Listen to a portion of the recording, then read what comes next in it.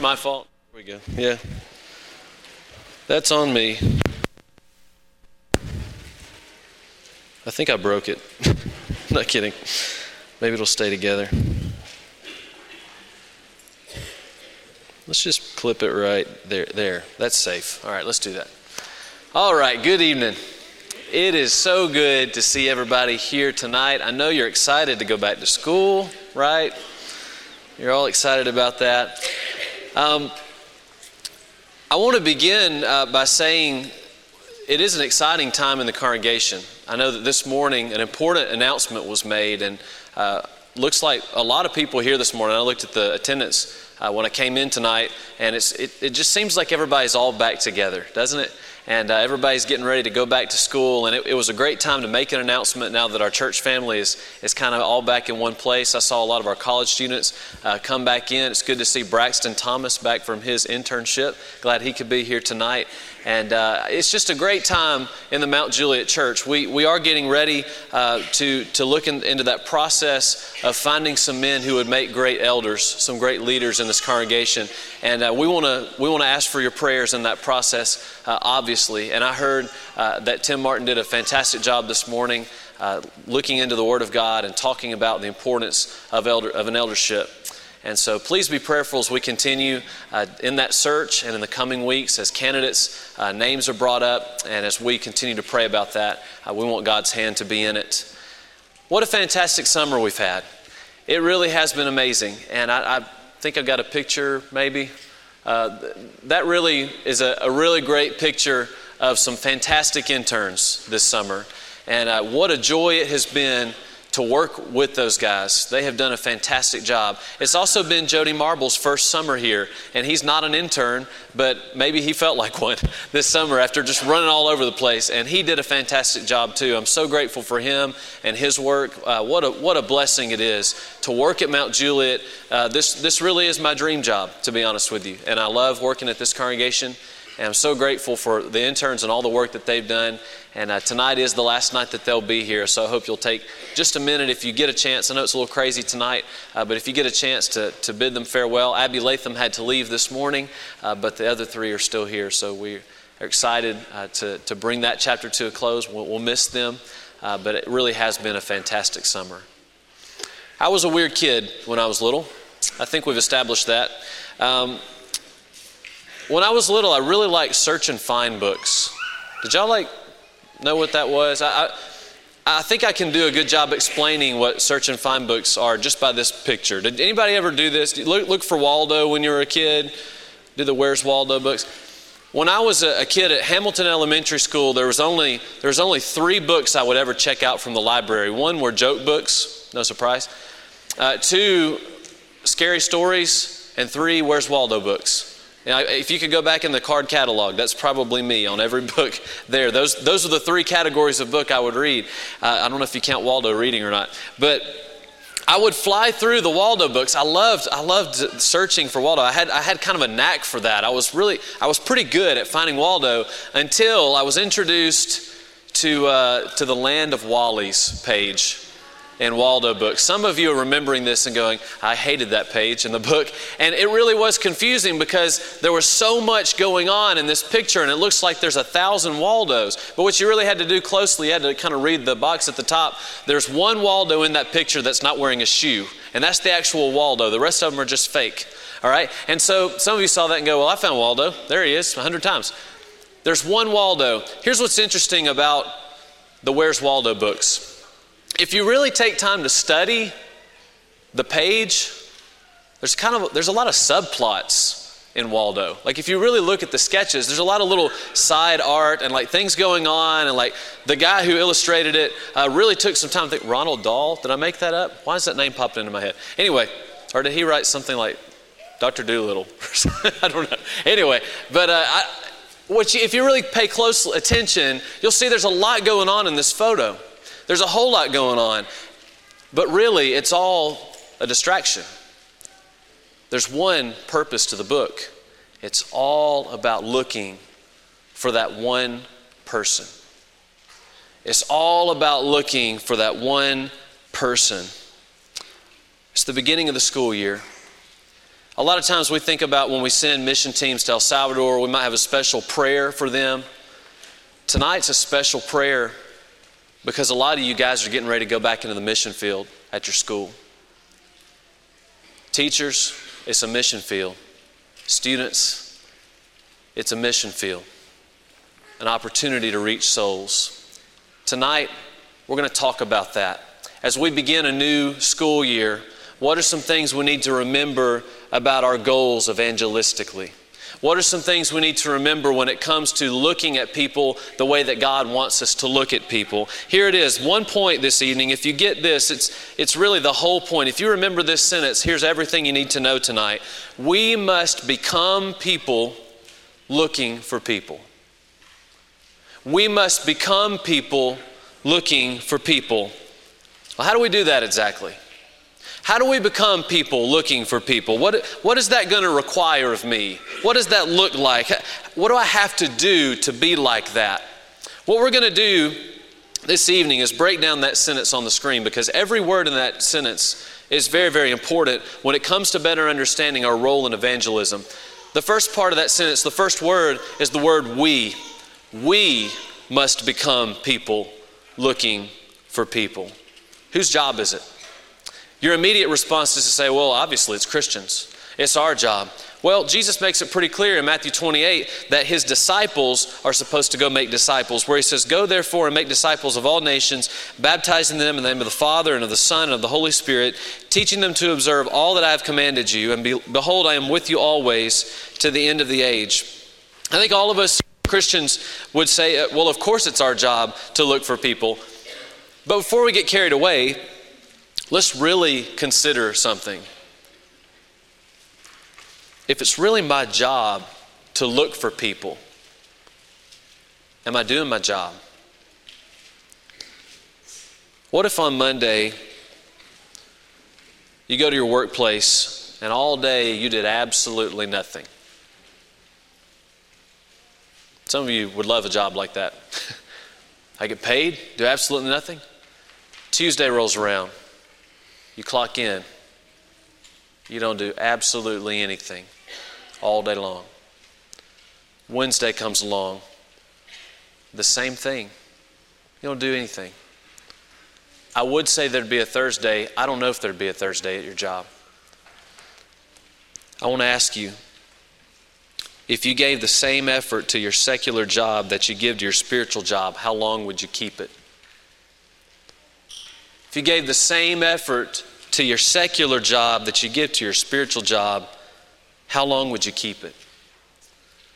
I know this sounds really basic, but if we are indeed Christ's laborers, and if we are indeed Christ's servants, and if we are really workers, shouldn't we be working? When was the last time you made a conscious effort to carry out the Great Commission? To be a person looking for a person. Paul felt a tremendous burden of responsibility when it came to the idea of sharing Jesus and telling people about Him. He said in 1 Corinthians 9:16, "Woe to me if I do not preach the gospel."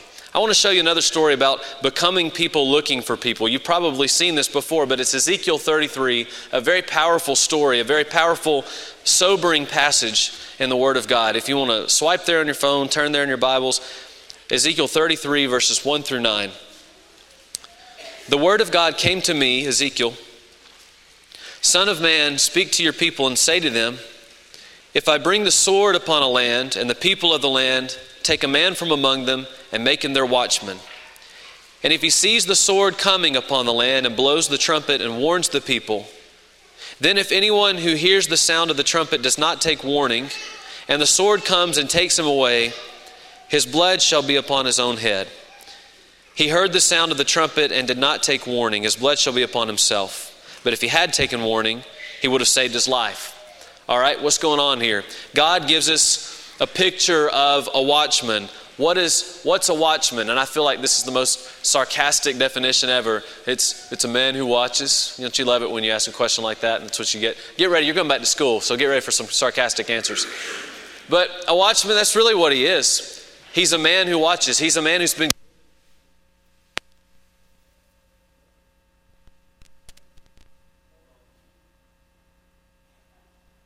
There it is. I'm telling you, I broke this thing. Maybe I'll leave it alone. Okay. It's a man who watches. A watchman's a man who watches. Back in those days, they didn't have the Coast Guard. They didn't have GPS. They didn't have sonar or radar. But what they had were men who were positioned strategically around the wall of a city and in the towers of a city, because that was the border of their territory. And the job of those guys was to get up in the tower, to get up along the wall, and keep watch over the city. What was coming? Was an enemy coming? Was an enemy approaching? And in verses 3 through 5, he lays out scenario number 1. He says, verse 3, if doom or a sword or an enemy is coming and the watch...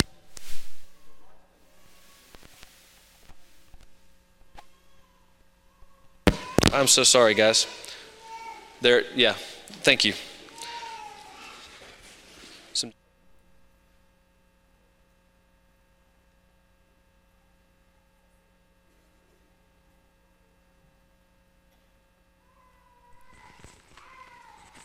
All right. Hello, test. Okay. I'm not going to break this one, I promise. Sorry. All right, verses 3 through 5, he lays out the first scenario. He says in verse 3 that if the sword is coming, or an enemy, or if doom is coming, and the watchman sees it and sounds the alarm, the British are coming, and the people ignore it, that's verse 4. He says that one's on them. It's not the watchman's fault. The watchman did his job. But then here's scenario number 2, verse 6. But if the watchman sees the sword coming and does not blow the trumpet, so that the people are not warned, and the sword comes and takes any one of them, that person is taken away in his iniquity, but his blood I will require at the watchman's hand. Scene 2 tells a different story. The outcome's the same for the people. Neither scenario is a pretty picture. They both die. Scene 1 and scene 2, they die. But the reason for their death is vastly different. This time the watchman saw doom coming for the people, but he chose to do nothing. He chose to not warn them. He didn't care enough to tell them. He didn't do his job, and what happened? People met their doom. They weren't spared from it. He didn't care about the people he was supposed to be saving, the people he had a responsibility to warn. Church, doom is coming. Who are the people that you have a responsibility to warn? God's placed all of us in a different position along the wall. It looks different from my position than yours. Yours looks different than mine. The people that you see are different than the people that I see. But we've all got the same job. We've all got the same responsibility. We've got to warn them. Doom is coming. But the good news is you've been given the power to save them. The good news, the gospel, a message that saves. Who has God put under your watch? The rest of the story in Ezekiel 33 verse 7. So you, son of man, I have made a watchman for the house of Israel. Whenever you hear a word from my mouth, you shall give them warning from me. If I say to the wicked, O wicked one, you shall surely die, and you do not speak to warn the wicked to turn from his way, that wicked person shall die in his iniquity, but his blood I will require at your hand. Again, God lays out two scenarios. He says, if I give you my word that saves, my word that delivers people from doom, and you do not speak my word of warning, and people die in their sins, that's on you. You're going to pay for that. You're responsible. Verse 9, but if you warn the wicked to turn from his way, and he does not turn from his way, that person shall die in his iniquity, but you will have delivered your soul. Again, neither scenario is pretty. Neither one is great. In both scenarios, the person dies separated from God by their sins, Isaiah 59 verse 2. But in one case, the watchman is at fault. We can't make people heed the warning, but what we can do is warn them. We must become people looking for people. Next, I want you to notice the word must. We must become people looking for people. Aren't you grateful for the word must? I sure am.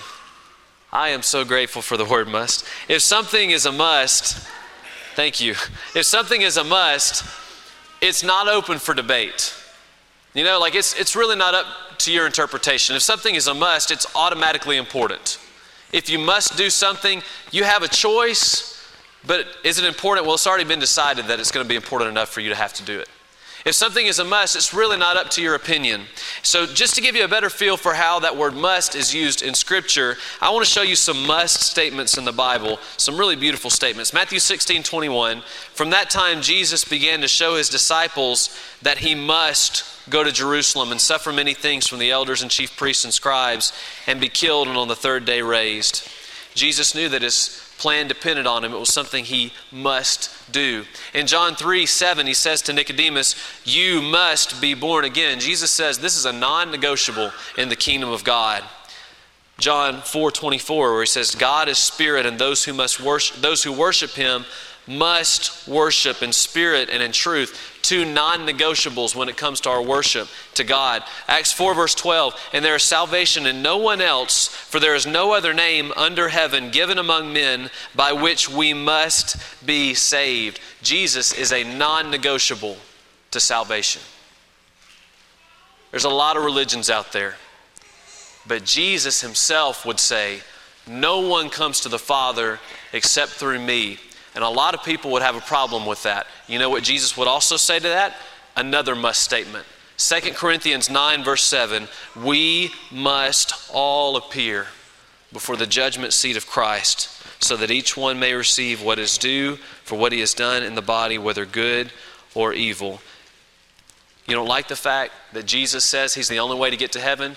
You can talk to him about it one day when you meet him at judgment. We must become people looking for people. A couple of days ago, I put a statement on my Facebook page and on Twitter, and I asked people for their help, and I said, finish this sentence. Christians that don't share the gospel are like. And some of you chimed in on these. So I want to share a few of these with you. You already see the first one. The Christians that don't share the gospel are like a BLT with no bacon. Bacon, it's the best part. You know, you have to have that. Christians that don't share the gospel are like, this is one of my favorites, an N64 without Ocarina of Time. Like, a few of you thought that was funny. I like that one. Cows that don't moo was one of our kids in youth group. Bus drivers that don't drive. Christians that don't share the gospel are like a newly engaged girl ashamed to wear her diamond ring. Like a bench player, he has the cleats, the uniform, and the glove, but he's not really contributing and therefore experiences no real joy from the game. A player in name only. I apologize if you're a bench warmer. Someone else said that. I played there too. It's a great place to play. Not gonna mess anything up. It's safe. You're good. Farmers, Christians who don't share the gospel, are like farmers who plant no seeds, then expect there to be crops to harvest. Christians that don't share the gospel are like businesses that don't advertise. Because of that, they go bankrupt. Christians that don't share the gospel, like new parents who don't put their pictures of their newborn on Facebook. And I think you're going to like this one. Christians that don't share the gospel are like glitter, begging for attention, but slowly disappearing with time. Slowly disappearing with time. Christians who don't share the gospel are like a $1 steak from Dollar Tree. It's got the title, but that's about it. I like that one. Then there's this one. Christians who don't share the gospel are like someone who has an abundance of food in a drought, but keeps it to himself because they're selfish. But instead of letting food go to waste while others starve, they're letting the blood of Christ go to waste while others burn. Wow.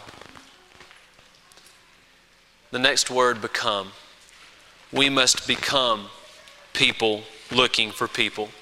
Have you ever done something before that you really did not care about? You had no desire to really do, but you did it because the person that you care about wanted to do it. In other words, men, have you ever gone to a chick flick? All right? You don't have any desire to sit and watch that movie. I'm sorry, ladies. We don't have a lot of desire to sit through a chick flick. But I tell you why we do it. Because of the chick at the flick. All right? There's been a lot of movies that we've had to sit through. And we sit through them because we care about the person. I've never had any desire to see a Nicholas Sparks-based novel, like movie, based on a novel. But I've watched a few with my wife. Why? Because those are the things you do when you want to become something to someone. Those are the things you do when you want to become something to someone. Paul wrote in 1 Corinthians 9 verse 20 a masterful way of explaining this. He says, "To the Jews I became as a Jew in order to win the Jews. To those under the law I became as one under the law, although myself was not under the law of Moses." Paul was under the law of Christ, but he said, I became under the law to them, that I might win those under the law. To those outside the law, talking about Gentiles, I became as one outside the law, not being outside the law of God, but under the law of Christ, that I might win those outside the law. To the weak I became weak, that I might win the weak. I have become all things to all people, that by all means I might save some. I do it all for the sake of the gospel, that I may share with them in its blessings. What's Paul saying? He's saying, verse 20, I recognize that the Jews had a certain way of thinking and behaving. And so I became like them in order to win them for Christ. He said, I became like one under the law, even though I wasn't under the law, just to win those who were. Paul didn't have to observe the Sabbath day. He was under the law of Christ. But we read about him doing things like this in Acts chapter 17, verses 1 through 4, where it says, "Now when they had passed through Amphipolis and Apollonia, they came to Thessalonica, where there was a synagogue of the Jews. And Paul went in, as was his custom, and on 3 Sabbath days he reasoned with them from the Scriptures, explaining and proving that it was necessary for the Christ to suffer and to rise from the dead, and saying, This Jesus, whom I proclaim to you, is the Christ. And some of them were persuaded and joined Paul and Silas, as did a great many of the devout Greeks, and not a few of the leading women. Paul, what are you doing, man? It's Saturday. Why are you going to worship? You don't have to go to worship on Saturday anymore." He would have said, "Hey, I know what day of the week it is. What am I doing? I'm going where the souls are. There are faithful Jews that need to become faithful Christians." Verse 2, it says that was his custom. Well, what's that about? It's about spending time with them, building a relationship. He was going to the synagogue to become something to them. And Paul did the same thing with the Gentiles. He became something to them. He built a relationship. Why doesn't it work when we go out on the street corner and we shout at people that they need to repent, they need to follow Jesus? Why doesn't it work? Because until we become something to someone, what we say probably isn't going to matter nearly as much. We've got to spend time figuring out how to become something to someone. We need to spend some time figuring out what people's something is. What is their thing? What will they respond to? A great way to become something to someone is to meet their needs. Jesus lays it out in Matthew 25, where he says, "The king will say to those on his right, 'Come, you who are blessed by my Father, inherit the kingdom prepared for you from the foundation of the world. For I was hungry, and you gave me food.'" Watch this. There's a need, and it's met. "I was thirsty, and you gave me drink. I was a stranger, and you welcomed me. I was naked, and you clothed me. I was sick, and you visited me. I was in prison, and you came to me." Jesus says, you saw the need, and you became something to me. Who do you know right now that needs your help? Who do you know right now that needs your help? And how can you help them? What can you give to them? This past week, a lot of people from my church family here became something to me because my wife went out of town for like 5 days. It's like basketball with kids. If you're outnumbered, it's always bad, all right? So me versus 2, it's not a good matchup. How great is this? 3 families brought me meals from church. 3 different ladies babysat my kids during the day, and one of them did laundry. I'm telling you, a great way to become something to someone is to meet their needs. Another great way to become something to someone is to listen and show interest. This afternoon I was so excited. Someone put Hardest of Moles tagged me in a picture on Facebook, and he said these are the best things. He said this is the greatest picture that Lucas has ever seen, or something. And I was thinking that is so true. This is all of Lucas's favorite things in one picture. And so if you want to become something to my kid, you just talk to him about anything in this picture that you want to. That's how you become something to him. I don't know anything about being in the marching band, but if you go to a band competition just to cheer for a friend, you become something to them. I don't know anything about cars. Like really, I don't know much about cars at all. But if it takes me talking to someone about cars to become something to them in order to lead them to Jesus, I'll do it. If you or someone in your family is in the hospital and someone takes the time to ask you how your family's doing, or maybe they swing by the hospital and make a visit, they become something to you. One of the big secrets to evangelism, Paul says, is figuring out how to become all things to all people. I'll never forget early in youth ministry, my first full-time youth ministry job, when I met Adam. There's a kid named Adam. And Adam showed up at the church building one random Wednesday out of the year, where a couple of leaders in the youth group, and one of them was Jared Collier, was an intern here. Jared and Anthony came by the church building. They knocked on the door. I wasn't expecting them, but I let them in. And so Adam and Jared and Anthony all came in. And they were like, well, so what do you want to do? And I was like, I don't know. And we're just kind of hanging out at the building. No one was there. It was just us. And I had this Lost board game. And it was like, well, you want to play this game? Okay. And so we get it out. It is the worst board game ever made. I don't think there's a worse game out there. It was so bad. It's not entertaining at all. It's nothing like the TV show. And so we get all the pieces, and it seemed like we spent 3 hours reading how to even set the game up. We tried to figure all that out, and but we had a good time. And the next Wednesday rolled around. What do you guys want to do? Well, you want to play Lost the board game? Okay. Another week goes by, and Wednesdays became Lost board game days. And a few more Wednesdays tacked on. And this guy, Adam, started coming to church. A few more Wednesdays go by, and this guy named Adam became a Christian.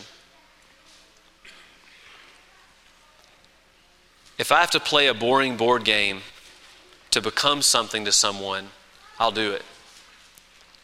We must become people looking for people. We must become people looking for people. And now we must become people looking for people. People looking for people. I won't spend a great deal of time about this because I don't have a lot of time. But when you think about the way that Jesus did ministry, isn't it amazing how he was able to just look around and see people and see what was going on in their life? We read about him one day, he just kind of looks, standing around and looks over, and there's a tree and there's a guy in the tree. The story of Zacchaeus.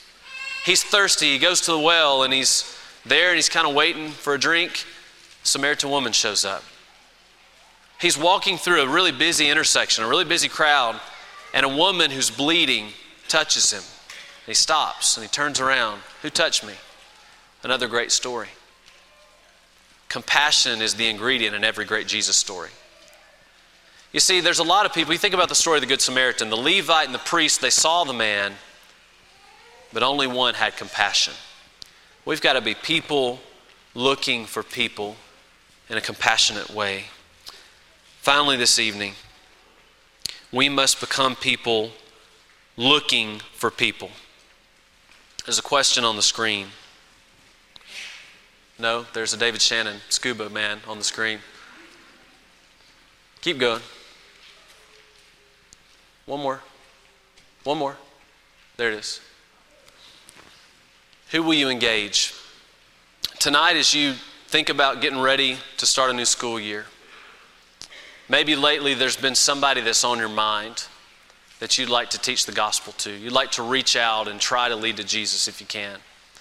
What I want to do is take 30 seconds and bow for prayer. And in this prayer, I'm going to let you guys pray for about 30 seconds about the name of someone that you'd like to lead to Christ. And then 30 seconds after that, I'm going to say a prayer. And then a couple of more points, and we'll wrap up this evening. Let's all bow. Let's be thinking of who we want to engage. Let's pray.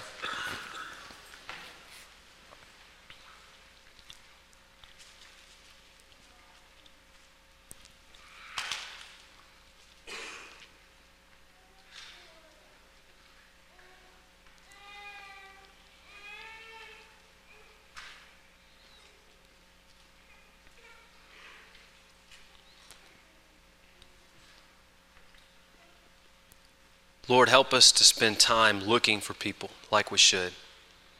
As we think about all the names that are passing through our minds right now, help us to focus and not worry about trying to lead 1,500 people to you at once, but one at a time. Help us to choose a name, to choose a person, to try to cultivate a relationship with, so that we can cultivate a relationship with you on their behalf. We want to lead them to you. We want to see them in heaven. I pray that you give us wisdom and courage to know how to reach these people that are on our hearts. In Jesus' name, amen. I'm going to ask you to do something crazy. I want you to get out your phone for a second. Everybody get out your phone. And get out your reminders or your alarms if you choose, your reminder app. I want you to set a reminder, and what I want you to do is the person's name that you just were thinking about, I want you to title the reminder that person's name. So if it's Jennifer, you would title that reminder Jennifer. And I want you to set it to remind you every day at 10:02 a.m. That's random, but we'll talk about that in a minute. 10:02 a.m. So title it Jennifer or whatever your person's name is, and get it to repeat every day at 10:02. Why 10:02 a.m.? Luke 10 verse 2. And he said to them, the harvest is plentiful, but the laborers are few. Therefore pray earnestly to the Lord of the harvest to send out laborers into his harvest. Why are we doing this? Well, number one, why are we putting it in our clock? Number one, how great is it that at 10:02 a.m. tomorrow, all of us will be praying for that individual. But also in this verse, it's talking about praying for the laborers. So let's pray for one another. The people that we're going to go to work with, the people that we're going to go to school with, at 10:02 tomorrow, we'll all be reminded to pray for them. We'll have that communion together. We'll all be praying together as a family. But the other reason I wanted you to do that is because time represents, well, clock represents a time. And time we can't afford to waste. I'm not sure this illustration does it justice, does the importance of time justice. But I want you to picture this. I want you to picture a circular maze. And a person that you care about a whole lot, a person that you love and care for, is in the very center of that maze.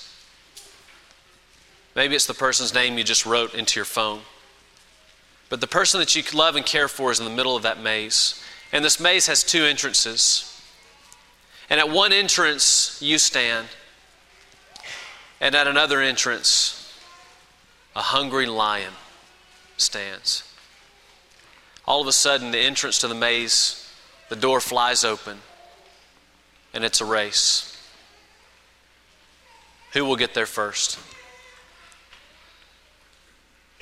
You see, that's the reality about looking for people. We're not the only ones looking. Satan prowls around like a roaring lion, seeking whom he may devour. How incredible would it be if tonight, at this beginning of a new school year, we like things that are new. We like to have new beginnings. How great would it be to begin a new life with Christ? Maybe you've been thinking about that for a long time, and you just put off that decision. Don't put it off anymore. It's time to come home. Maybe you've gotten disengaged from doing God's work. You've gotten a little sidetracked. You haven't been working for Him like you should. It's time to come home. Jesus will take you. If you have any need, please come as together we stand and sing.